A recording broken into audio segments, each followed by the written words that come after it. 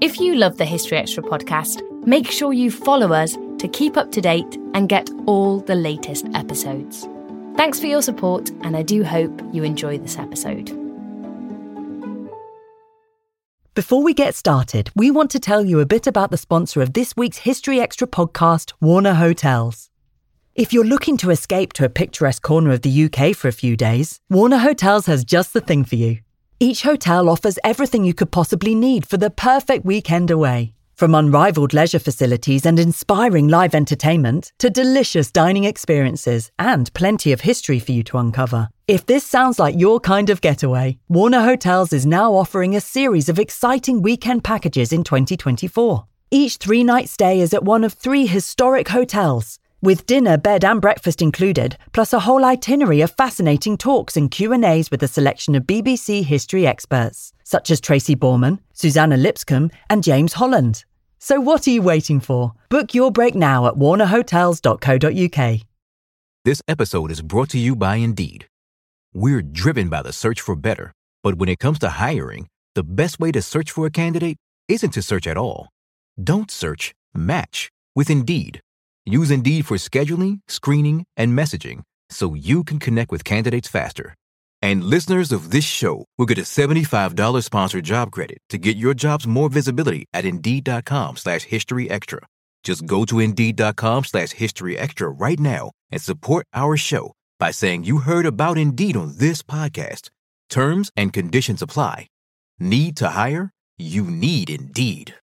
Mom deserves the best, and there's no better place to shop for Mother's Day than Whole Foods Market. They're your destination for unbeatable savings, from premium gifts to show-stopping flowers and irresistible desserts. Start by saving 33% with Prime on all body care and candles. Then get a 15-stem bunch of tulips for just $9.99 each with Prime. Round out Mom's menu with festive rosé, irresistible berry chantilly cake, and more special treats. Come celebrate Mother's Day at Whole Foods Market. Another day is here, and you're ready for it. What to wear? Check. Breakfast, lunch, and dinner? Check. Planning for what's next and how to save for it? That's where Bank of America can help. For your financial to-dos, Bank of America has experts ready to help get you closer to your goals. Get started at one of our local financial centers or 24/7 in our mobile banking app.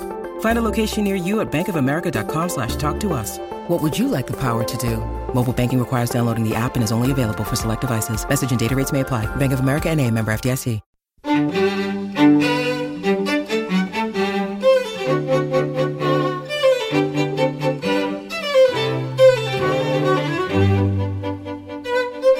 Farming came out of the First World War with a very bad reputation. Farmers were thought to have had too good a war.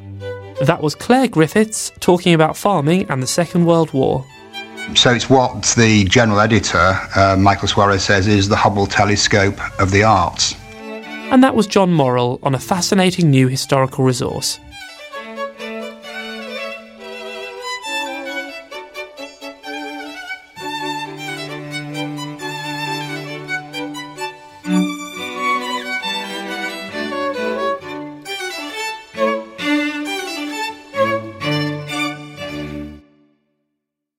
Hello and welcome to the History Extra podcast with me, Rob Attar.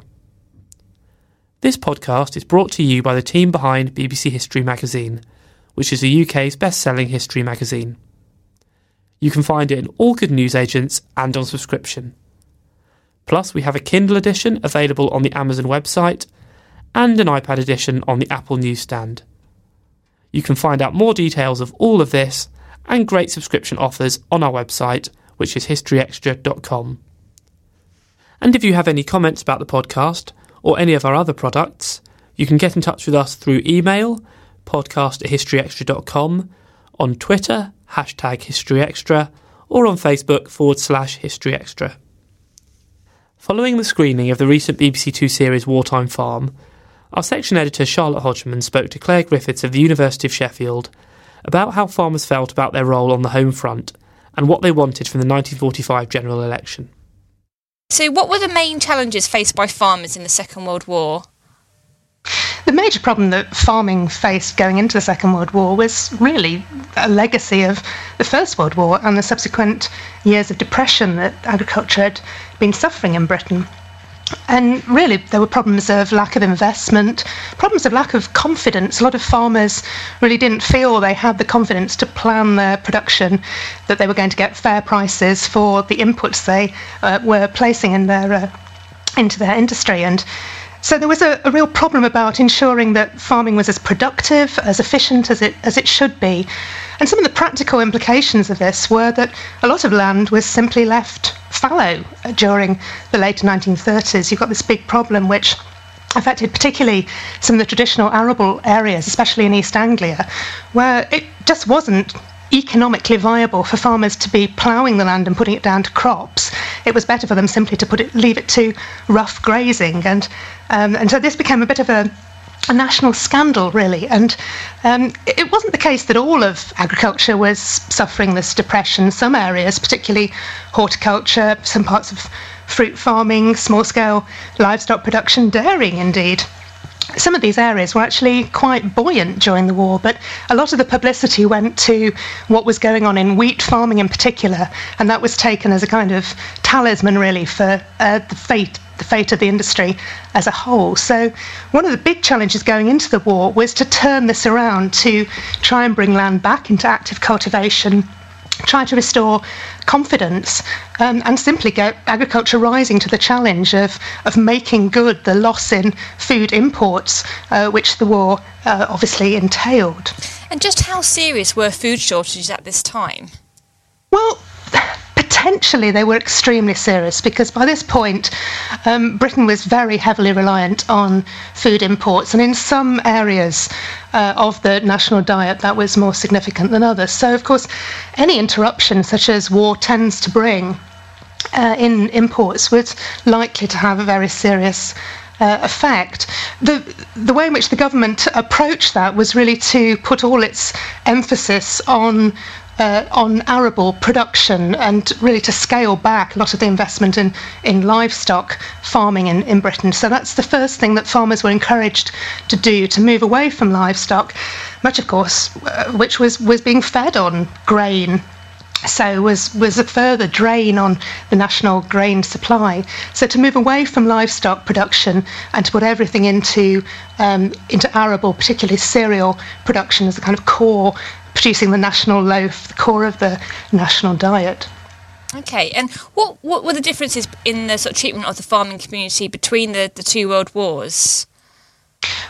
Well, it's very interesting, because in the First World War, the government was relatively slow to intervene. Going into World War I, Britain was still very heavily a food importing nation. It was very dependent on importing food, partly from around the empire, but also outside the empire. And already at that stage, it was uneconomic to produce wheat in many parts of Britain, simply because the price of grain imported from Canada, from Russia, from the US was so low that really it didn't pay British farmers to be producing those kind of crops. So there was still a problem potentially facing Britain about interruption in food supplies, but that didn't really make itself evident till about 1916, when you begin to get attacks on the shipping from U-boats, and so it's at that point that the government really had to take this seriously and look at making Britain much more self-sufficient in food. So that really takes effect from 1917. In 1917, there's legislation, the Corn Production Act, which specifically gave guarantees to farmers of the prices they would get by growing grain. And it began to prompt a shift in farming practice at that point. So in the First World War, there's relatively late response. It's only, again, 1917 that you begin to get women being drafted onto the land in an early version of the Women's Land Army during the First World War. So all those kind of efforts to really put agriculture on a wartime footing come at a relatively late stage in the conflict. During the Second World War, the position was very different. In the years just leading up to the war, the government was already planning so that it had the apparatus in place. In particular, it had the whole apparatus of the agriculture executive committees in place, ready to go as soon as war was declared. So apparatus which would control farming, would direct how farmers were to farm their land, what they were to grow, and putting controls in place for if they failed to meet those production targets, what would the consequences be. There were also plans already in place which were about how land would be maintained in fertility, and there'd been investment going in with grants to improve drainage of land, basically to bring the land into a better condition going into the outbreak of war. So everything was really ready to go as soon as war was declared. And then you have a programme put in place which escalated over the course of the war to manage this transition from mixed farming in Britain to much greater emphasis on arable production, moving away from traditional interest in livestock.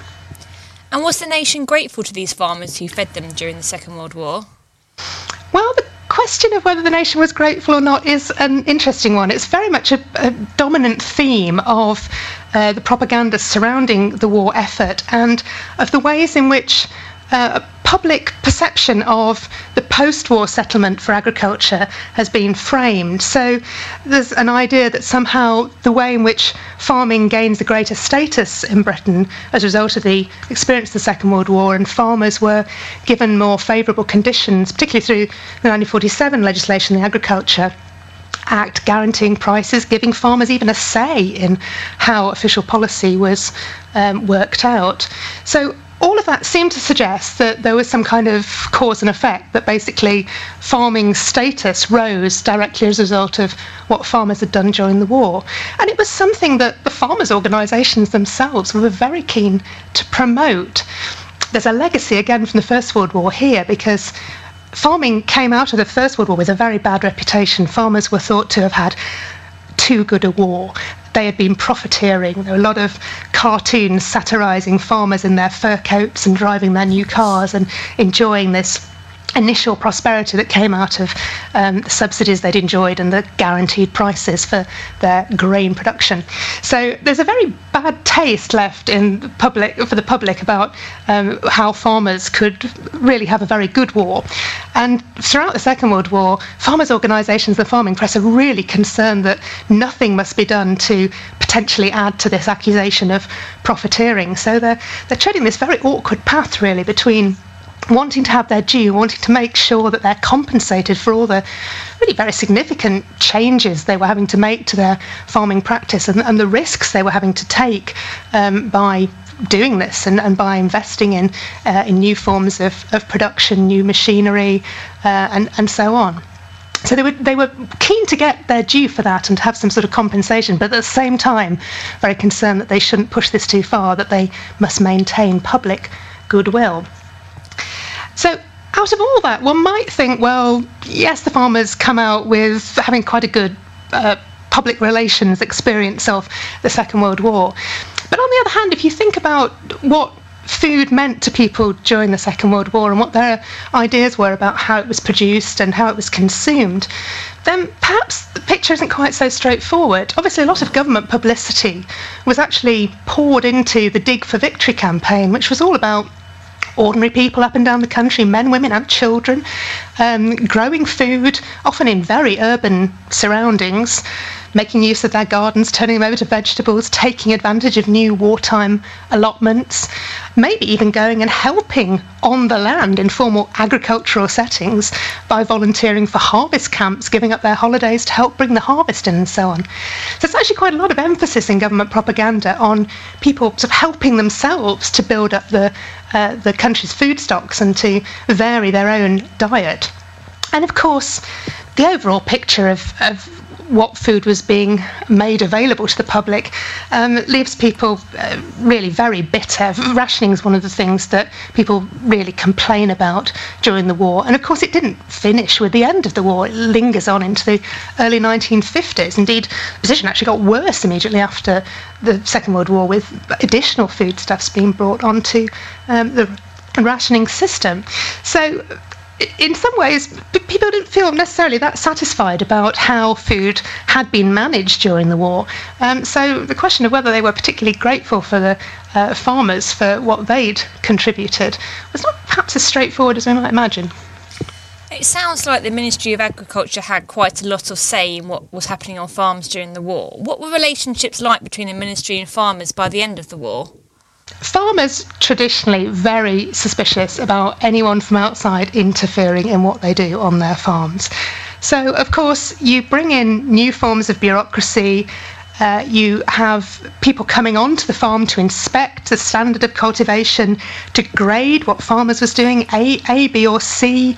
How effectively were you managing your farm? Were you getting the best out of it? And officials who were questioning your choices over what you should be growing in which field and the methods by which you wanted to do this. So there's a lot of interference, and that resulted in quite a lot of resentment in farms around the country. There's a lot of bureaucracy associated with war, a lot of form filling, and all that makes for a very difficult relationship between farmers and the Ministry of Agriculture, and of course their representatives on the ground, the members of the War Ags, who were the kind of the visible face of the Ministry of Agriculture throughout the Second World War. So there's that awkward relationship, but then of course there's quite a lot for the farmers to be grateful to the Ministry of Agriculture for during the war. The ministry was responsible not only for those elements of control, but also for helping farmers to improve their practice, making machinery available to them through machinery pools. That's the way that a lot of farmers have their first access to tractors and other forms of machinery they wouldn't have been able to afford at that stage out of their own finances. So a lot of opportunities for education, for some scientific education to improve the way in which you use fertilisers in your farming, for example. So there are lots of supportive aspects of the ministry. And, of course, ultimately, through the experience of the war, farmers got what they'd been asking for as an organised group for a long time, which was guaranteed markets, guaranteed prices for what they were producing. So in all sorts of ways, that's all very positive. And within the Ministry of Agriculture, at various points during the war, you have some key figures whom farmers genuinely respected. R.S. Hudson was himself a farmer, and he's Minister of Agriculture for a period during the war. You've also got a key figure who becomes very important for the post-war period too, Tom Williams, Labour MP, who had a significant role within the wartime government, particularly overseeing the Dig for Victory campaign. And Williams was a really interesting figure because he comes from a mining background and he was a Yorkshire MP. But during the 1930s, within Labour, he'd been very involved in developing agricultural policy and really made it an area of special expertise. He was very popular with farmers, and he went on to be Labour's post-war Minister of Agriculture, and really one of the few Ministers of Agriculture about whom farmers didn't seem to have a bad word. He was just a very popular figure. So I think there are aspects in which the Minister of Agriculture seemed to be the farmer's friend during the war period and going into the post-war period, but a lot of aspects of that bureaucracy and control and interference which really got farmers' backs up. And how did the war affect political allegiances among the farming community, in particular the 1945 general election? Farmers as a group traditionally seen as classic conservative voters, really. And the question of how far the wartime experience affected that is a moot one. There's some suggestion by the end of the 1930s that actually the farmers were fairly fed up with the Conservative Party in government, and really didn't feel that the Conservative Party was meeting the needs of agriculture, that they'd taken farmers rather for granted. They were doing nothing to express a commitment to expand domestic production of food at that point. So some farmers already in the late 1930s were beginning to register protest votes for Labour and indeed for some other parties. There'd even been some attempts to form specifically agricultural parties again in this character of a protest vote. So there's some suggestion already that farmers were a bit annoyed with their traditional political allies and wanted to teach them a bit of a lesson. But I think there's room also to see the experience of the Second World War and to see what was happening at the time of the 1945 general election as an opportunity really for Labour to take much more advantage of a positive opportunity for support from the agricultural community. The Labour Party placed quite a lot of emphasis on developing agriculture as a really key part of its programme, and that was an aspect of its longer-term commitment to try and build support in rural areas. Labour had a reputation as a very urban party, which of course farmers had often held against it during the interwar period, this idea that somehow Labour came out of the towns and industry so it couldn't understand the countryside. But Labour strategists thought that really they couldn't function as a major political force, and they could never win an overwhelming majority in the House of Commons unless they won rural seats, and that agricultural support was an important element in that. So they developed a very well thought out agricultural policy, and it so happens that actually a lot of the things they'd been asking for about greater governmental support for agriculture in terms of guaranteeing prices and markets, supporting farmers through technical assistance, and really encouraging the industry to modernise and develop. A lot of that, of course, is promoted during the Second World War itself, so that by 1945, the Labour Party really seemed to have a policy which was pretty much state of the art in terms of what agriculture needed, and farmers were quite receptive to that. One doesn't want to overstate this. I mean, to a degree, all political parties were offering a fairly good deal for agriculture by 1945. In fact, Farmers Weekly at one point looks across the political programmes trying to offer its readership advice on how they should best place their vote, and commented that all the policies were pretty much peas in a pod and there wasn't much to choose between them. But it does seem that farmers recognised that actually what Labour was promising, it had been promising for several years before the war as well. There was a serious commitment and the idea that maybe they might follow through on this rather more than the Conservatives would. Of course, it's also the consideration of whether farmers really were voting on specifically agricultural issues at all, or whether they're actually caught up much more in a sort of national response to that general election, questions about Conservative confidence, questions about how foreign policy had been operating in the 1930s. So a lot of the issues which are bound up with that whole election of what the post-war reconstruction should be about and who was best fitted to deliver it, farmers are obviously engaged in that debate as well, and one wouldn't necessarily want to simply limit them to voting narrowly on selfish issues. So what changes did the election create for farmers? Well, when the Labour government came in, it was very heavily committed to this idea of promoting the modernisation and stabilisation of the industry, and it does that through a series of pieces of legislation.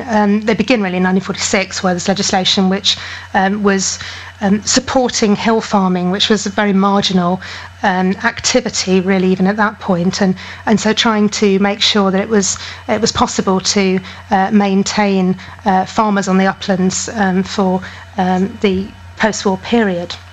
So giving subsidies to the industry and encouraging that. But the really big piece of legislation was 1947, the Agriculture Act, which really set the tone for post-war policy for a very long period.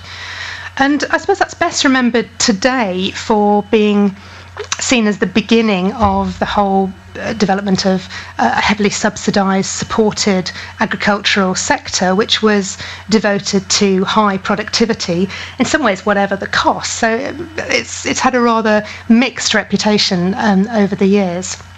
But essentially what that aspect of the legislation meant was that farmers had guaranteed prices. Their own organisations were involved annually in the price review, which fixed these. That was all wrapped up with a package of subsidies for different aspects of the industry. So all that goes into the post-war period to really encourage farming to be a more thriving industry, something which was economically viable and could make a real commitment to the national economy more broadly. But, of course, there are a lot of other aspects of the 1947 legislation. The controls which had been used during the war to promote the standard of cultivation and to offer sanctions as well, of course, for if farmers fell short of what the committees required of them. That continued into the post-war period, and all political parties were agreed that that would be the case. So there's this continuity, really, from the way in which agriculture had been managed during the Second World War going into the peacetime period. And there are a lot of more positive things that Labour produced through that 1947 legislation as well. Things which encouraged farmers to really develop their professional engagement with their industry, to improve their scientific understanding, to have access to ongoing education, to have access to resources to invest in their farms and to modernise their production. And one of the things that came out of that legislation in 1948 was the formation of the National Agriculture Advisory Service, which encourage farmers really to think of themselves much more as businessmen, to focus on thinking about issues of farm management and how they could look at best really making their farms economic units and really managing their land, their resources, investing in appropriate machinery and making all that add up into a thriving business. So all that had really important consequences for the future. Do you think that the war changed the public image of farmers and also attitude to the countryside in general? There was a lot of scope for the public image of farmers to improve by the time of the Second World War, because farmers had rather a reputation for being selfish, individualistic, complaining a lot. That's one of the things that farmers were often associated with. And they do some very public complaining during the late 1930s, even taking to the streets in protest, marching through London, complaining about the neglect of agriculture as a national industry. So there are lots of negative stereotypes associated with farmers. Much is done to try and address that during the Second World War by farmers' organisations, trying to really seize the opportunity to get much better publicity for what farmers did, for the significance of their contribution to the society as a whole, and the importance of domestic food production really being rammed home by the experience of the war. And of course, the way in which what farmers were doing during the war was presented could often have fairly heroic aspects to it. They were shown in wartime documentary films as battling the challenges of nature and really waging this quasi-military campaign on the land. You have inspiring footage of tractors tackling these huge gradients, ploughing land that had never been ploughed in human history and so on. So you've got this whole kind of romantic, heroic aspect to what farming represented during the Second World War. And out of all of that, of course, farmers could emerge as these figures who were not only in a kind of traditional way embodiments of some aspects of national identity and the significance of the connection to the soil itself and continuities of national culture. So there's that aspect, but also this new element, which was really about farmers rising to this extraordinary challenge and sacrificing a lot of their own personal interests to feeding the nation and to ensuring that they played their part in the war effort. So there is an element in which farming does, I think, emerge with a much enhanced reputation. In terms of how attitudes to the countryside more broadly changed, I think there are significant developments that are prompted by the war. For one thing, a lot of people spent their war in rural Britain. A lot of urban people found themselves transported to these rural environments, which were relatively unfamiliar to them. One of the most, I suppose, famous aspects of that is the evacuation of enormous numbers of school children, of course. Also often mothers with young children, school teachers as well, and that evacuation bringing these populations, not always for the whole of the war, sometimes for quite short periods, but putting them down in a rural environment and exposing them to very different ways of living, and of course to an engagement with the surrounding countryside, the surrounding landscape itself. And there are other groups of the population too who find themselves spending their war in the countryside. Quite a lot of official departments, some institutions, colleges, universities evacuate their staffs to rural settings. And of course, you've got people specifically going to work in agriculture, conscientious objectors working on the land, and of course the recruitment of women for the land army. So you've got all these populations being exposed to a different way of life. Of course, the countryside during the Second World War was being very heavily promoted as a productive space. This idea that really it had this terribly important role to play within food production, within the basic well-being of the country as a whole.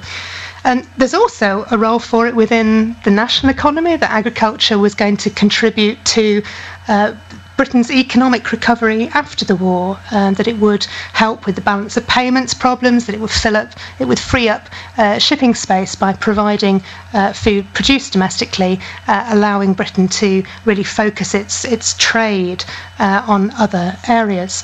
So there's that heavy investment in the idea of the countryside as a productive space. But of course, the countryside had so many other meanings as well. And one of the interesting developments in the immediate post-war period was about looking at the countryside as a landscape, as a setting for leisure, as contributing overall amenity values to the country, as contributing in some way to a better quality of life for Britain as a whole. And you see various aspects in which, in that immediate post-war period, that's pursued through policies on access, through policies to control planning, development, instituting the Green Belt, putting planning on a much firmer national footing through the Town and Country Planning legislation of 47. And of course, from 49, you've got the creation of national parks. So you've got this other aspect of public attitudes to the countryside and what it meant to people, which really are sometimes in tension with that idea of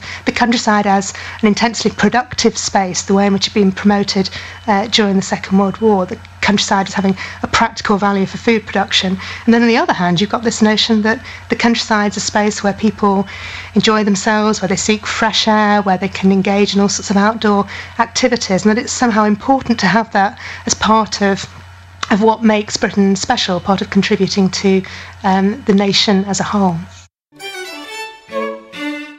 Time for another quick chat about this week's sponsor, Warner Hotels. If you want to get away in 2024, why not book a weekend package at one of Warner's most historic hotels? There's Littlecote House, which is a stunning Tudor manor in Hungerford, Studley Castle, a beautiful 19th century building in Warwickshire, or Home Lacey, a huge Herefordshire mansion that was once visited by Charles I. Whichever location you choose, you'll be able to enjoy a whole weekend of live talks from your favourite historians during your stay.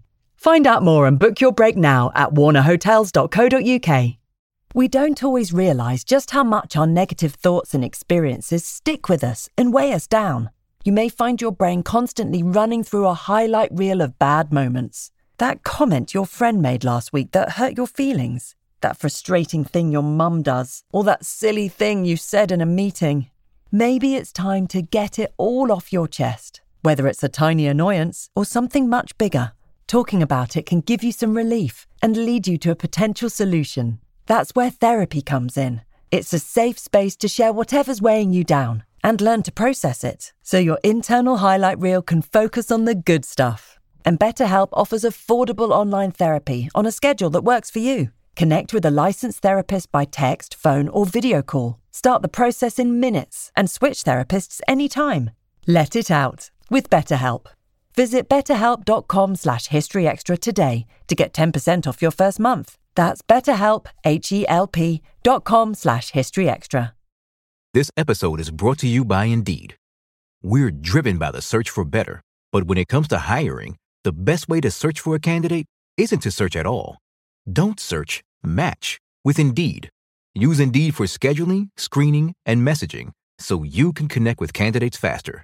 And listeners of this show will get a $75 sponsored job credit to get your jobs more visibility at Indeed.com/historyextra. Just go to Indeed.com/historyextra right now and support our show by saying you heard about Indeed on this podcast. Terms and conditions apply. Need to hire? You need Indeed. That was Claire Griffiths of the University of Sheffield. Wartime Farm is available to watch on BBC iPlayer until the 1st of November 2012. And now we have a short advertisement break. Have you been thinking about a change from your current role? Or have you just graduated and want to begin a career in history? You may find that your keen interest and existing knowledge are exactly what employers are searching for. The new jobs section on historyextra.com will provide you with a growing selection of available history-focused roles. Why not check it out and discover if your passion could become your career? Visit www.historyextra.com/jobs. You might just find what you're looking for.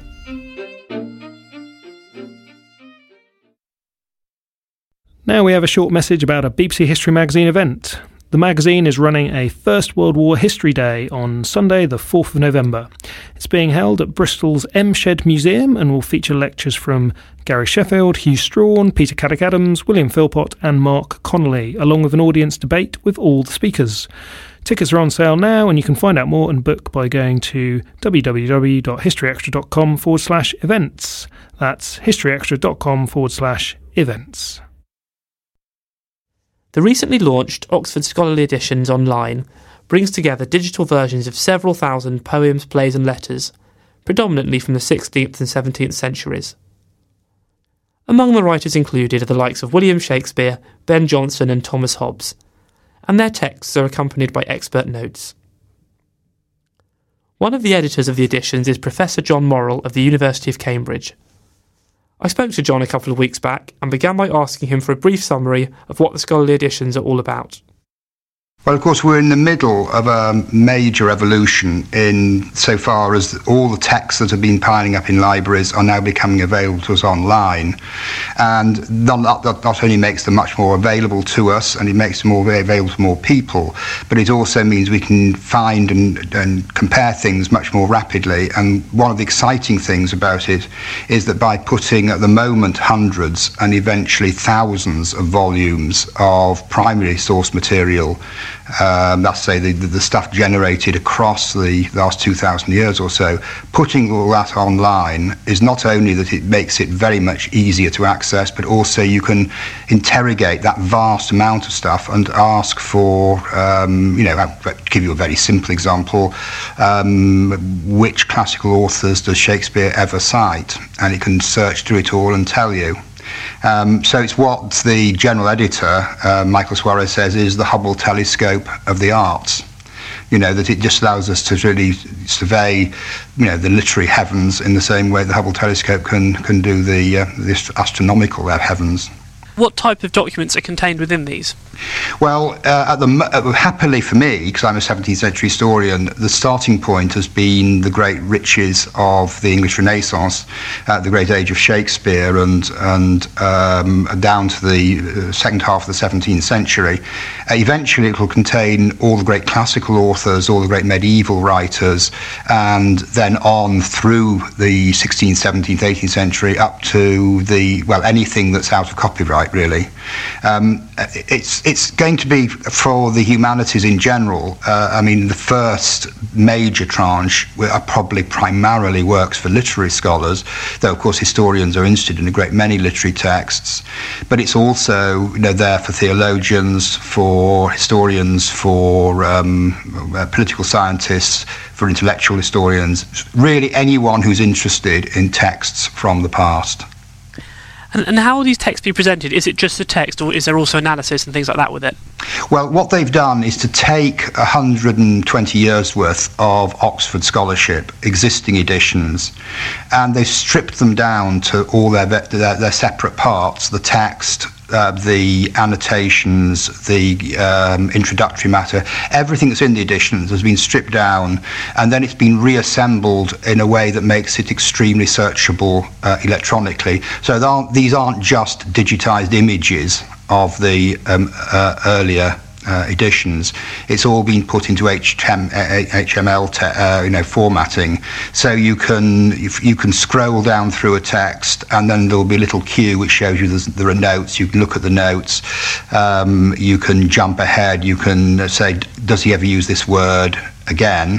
For example, the other day I was thinking about Lancelot Andrewes, the great Bishop of Winchester and Ely, who was probably one who brought the phrase, the beauty of holiness, into English religious discourse.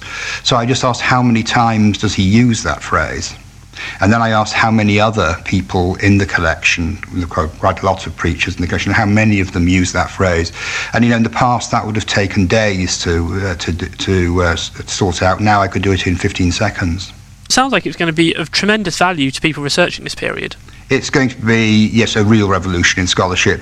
Of course, it goes along with a lot of others. For example, everything printed in the English language before 1700 has been available online in a thing called Early English Books Online for about 15 years. Very, very expensive, so only research libraries have got it. But that has existed. It's certainly not searchable in the way that this is searchable, but it does mean we've had that. All the state papers, that's to say all the documents collected by central government and by the Secretaries of State and the Council and so on, those have become online in recent years. So it's part of a general revolution in which the core documents of our history, and I think specifically of our history, of British and Irish history, are becoming readily accessible and so much more easy to interrogate than in the past. So it adds to, in a very significant way, this revolution in the way in which we can do scholarship. And in terms of your own research, how will it be helpful for you? Well, at the moment, one of my major projects is to produce a new 5-volume edition of all the recorded words of Oliver Cromwell, all his letters and all his speeches. And well, the first thing to say is that in due course will become part of Oxford Scholarly Editions online, because it's for Oxford University Press. So obviously for me it's great to know it's going to go into this wonderful environment. But as I do it, I can look to see whether Cromwell ever cites any of the authors who are in the edition. I can find very quickly references. I can ask, for example, very quickly, how often does Richard Baxter in his letters ever refer to Oliver Cromwell?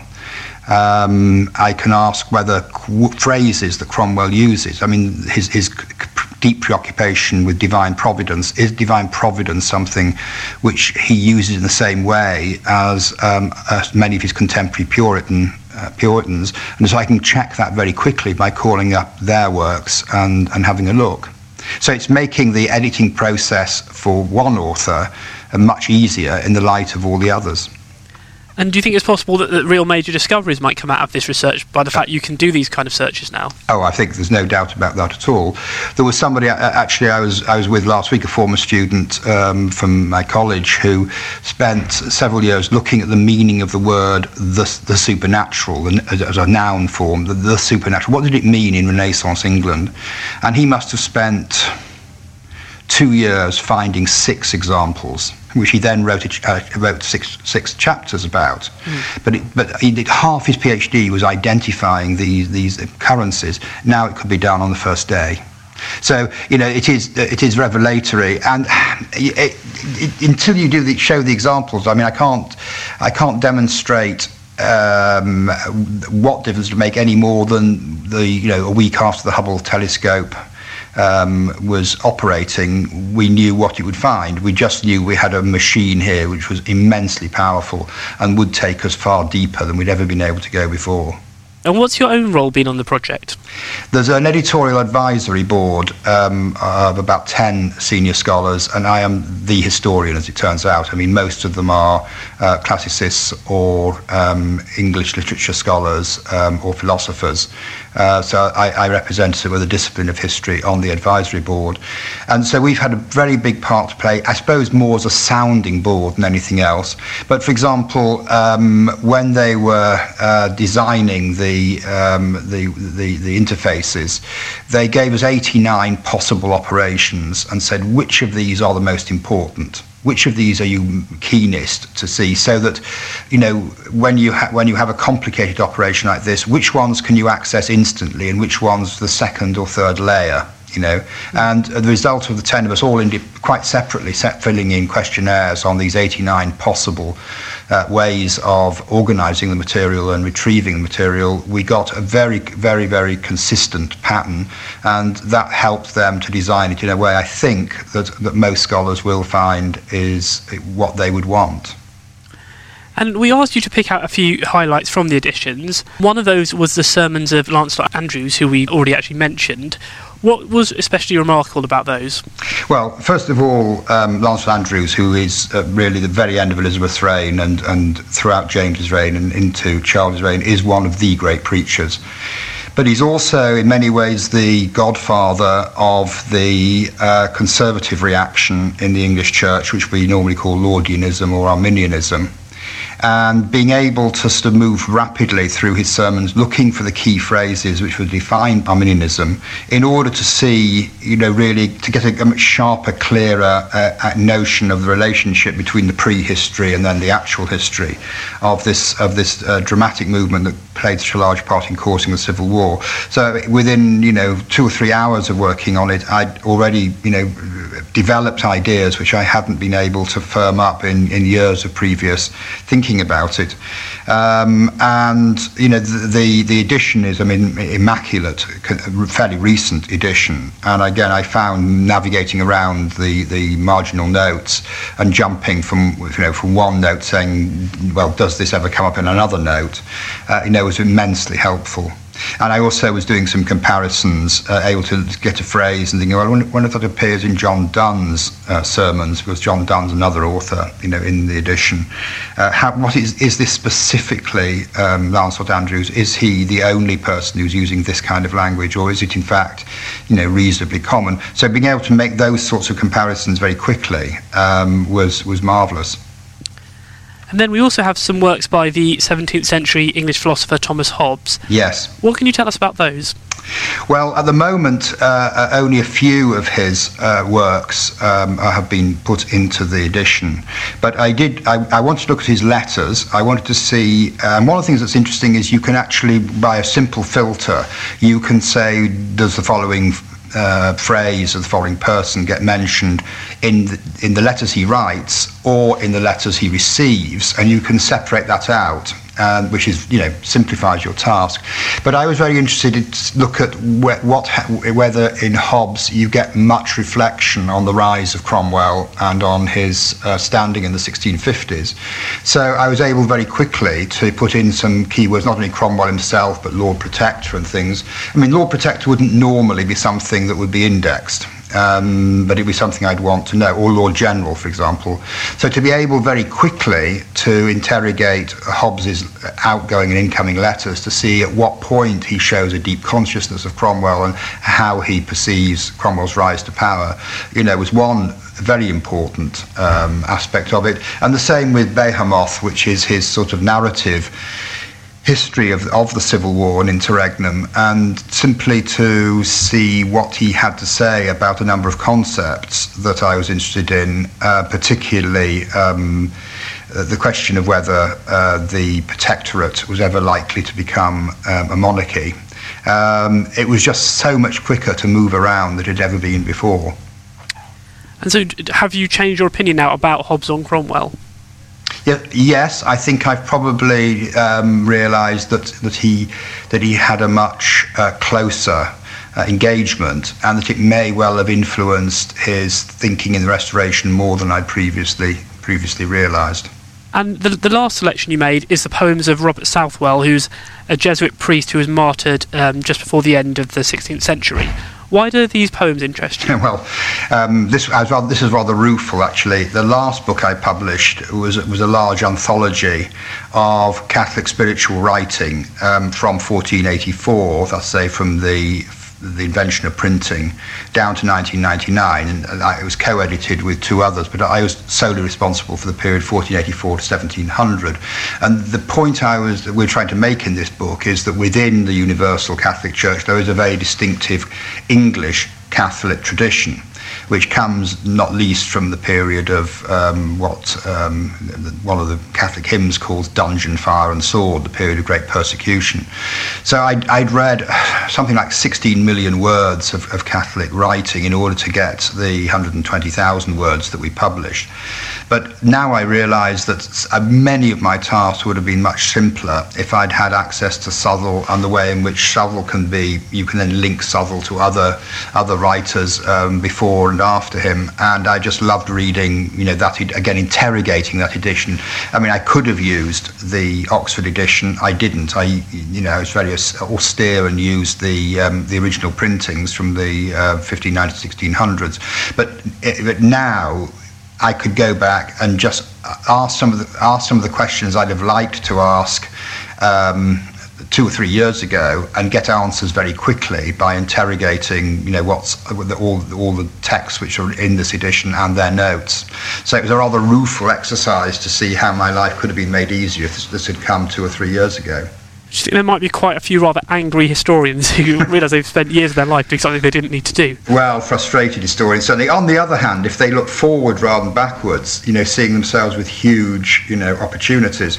I mean, this is a kind of, interestingly, a parallel with the late 19th century. I mean, in the late 19th century, our forebears turned all the old manuscripts into, printed editions. So that was the great age for making things available in print. And now we're going through this second stage, which is converting print into, I suppose, just tremendously searchable electronic matter. And I do think that Michael Suarez's term, the Hubble telescope for the arts, is very, very, very, very apt. And I suppose it clearly ought to tell you a lot about the works of these individual people, but does it also tell you a bit more about the times they lived in and about how much these people learnt and shared from each other? Oh, absolutely. Yes, it does. I mean, obviously, that's something that will become much stronger as we move from the 664 works that are on at the moment to the 3,000 or 4,000 works that will be, in 3 or 4 years' time. I mean, with each new tranche, the texture will become, richer and more interesting. But I mean, there will be plenty of stuff for social and cultural historians, to work on. I mean, at the moment, all Pepys's letters are there, but you don't have access yet to the Pepys diary. But of course, once Pepys diary is available in this format, there'll be a huge amount you can discover about what everyday life in London and material culture and so on. And there'll be plenty of other people, who will be there who will tell you a lot about material culture. I mean, if you read the Ben Jonson edition, you'll get a lot about Ben Jonson's engagement with the material side of everyday life in Jacobean London. In the future, what further additions would you most like to see added to this project? In a sense, the point is that being one of the editorial board, that's already largely under my control. But obviously, Oxford in recent years has been rethinking who are the people who are of contemporary interest to us, who are of interest to us, who haven't been edited in the past. And let's add them to the roster, because they've done a pretty good job with almost all the canonical authors.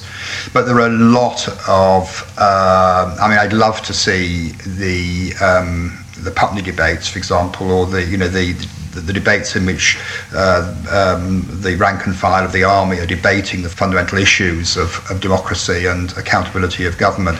I mean, things like that which aren't currently on the list, but I'd love to see, those documents or the kind of documents that we find in the writings of Keith Wrightson. I mean, a lot of court records. It'd be great to get the authentic voice of ordinary people alongside the works of the great authors in order to provide context for one another.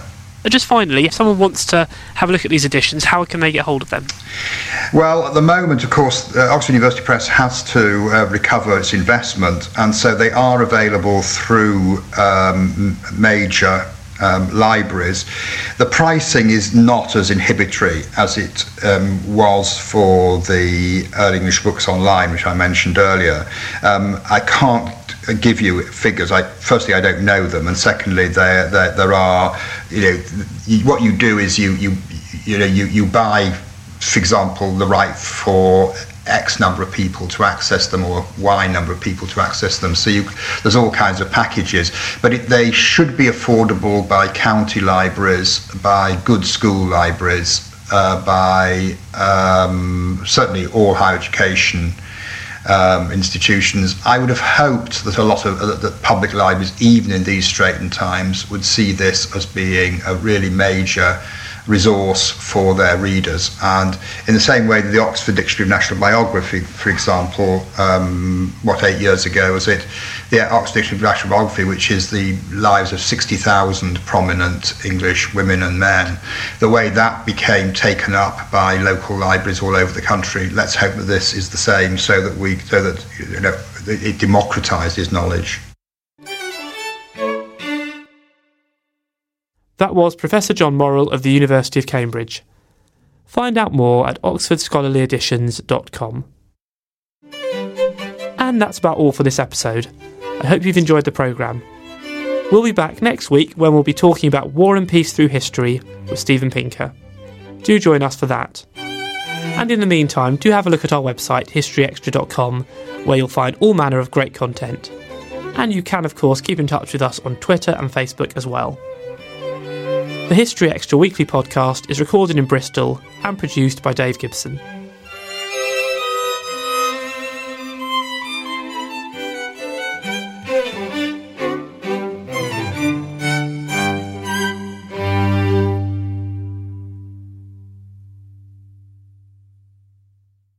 Before you go, one final word about this week's sponsor, Warner Hotels. If you fancy a break in 2024, you can now choose from 3 fantastic weekend packages at some of the most historic Warner hotels. For instance, Littlecote House is set in a stunning location in Hungerford, which has played host to Romans, a Civil War army, and the planning of the D-Day landings. Meanwhile, Studley Castle in Warwickshire was used as a training camp for the Women's Land Army during the World Wars. Find out more and book your break now at warnerhotels.co.uk.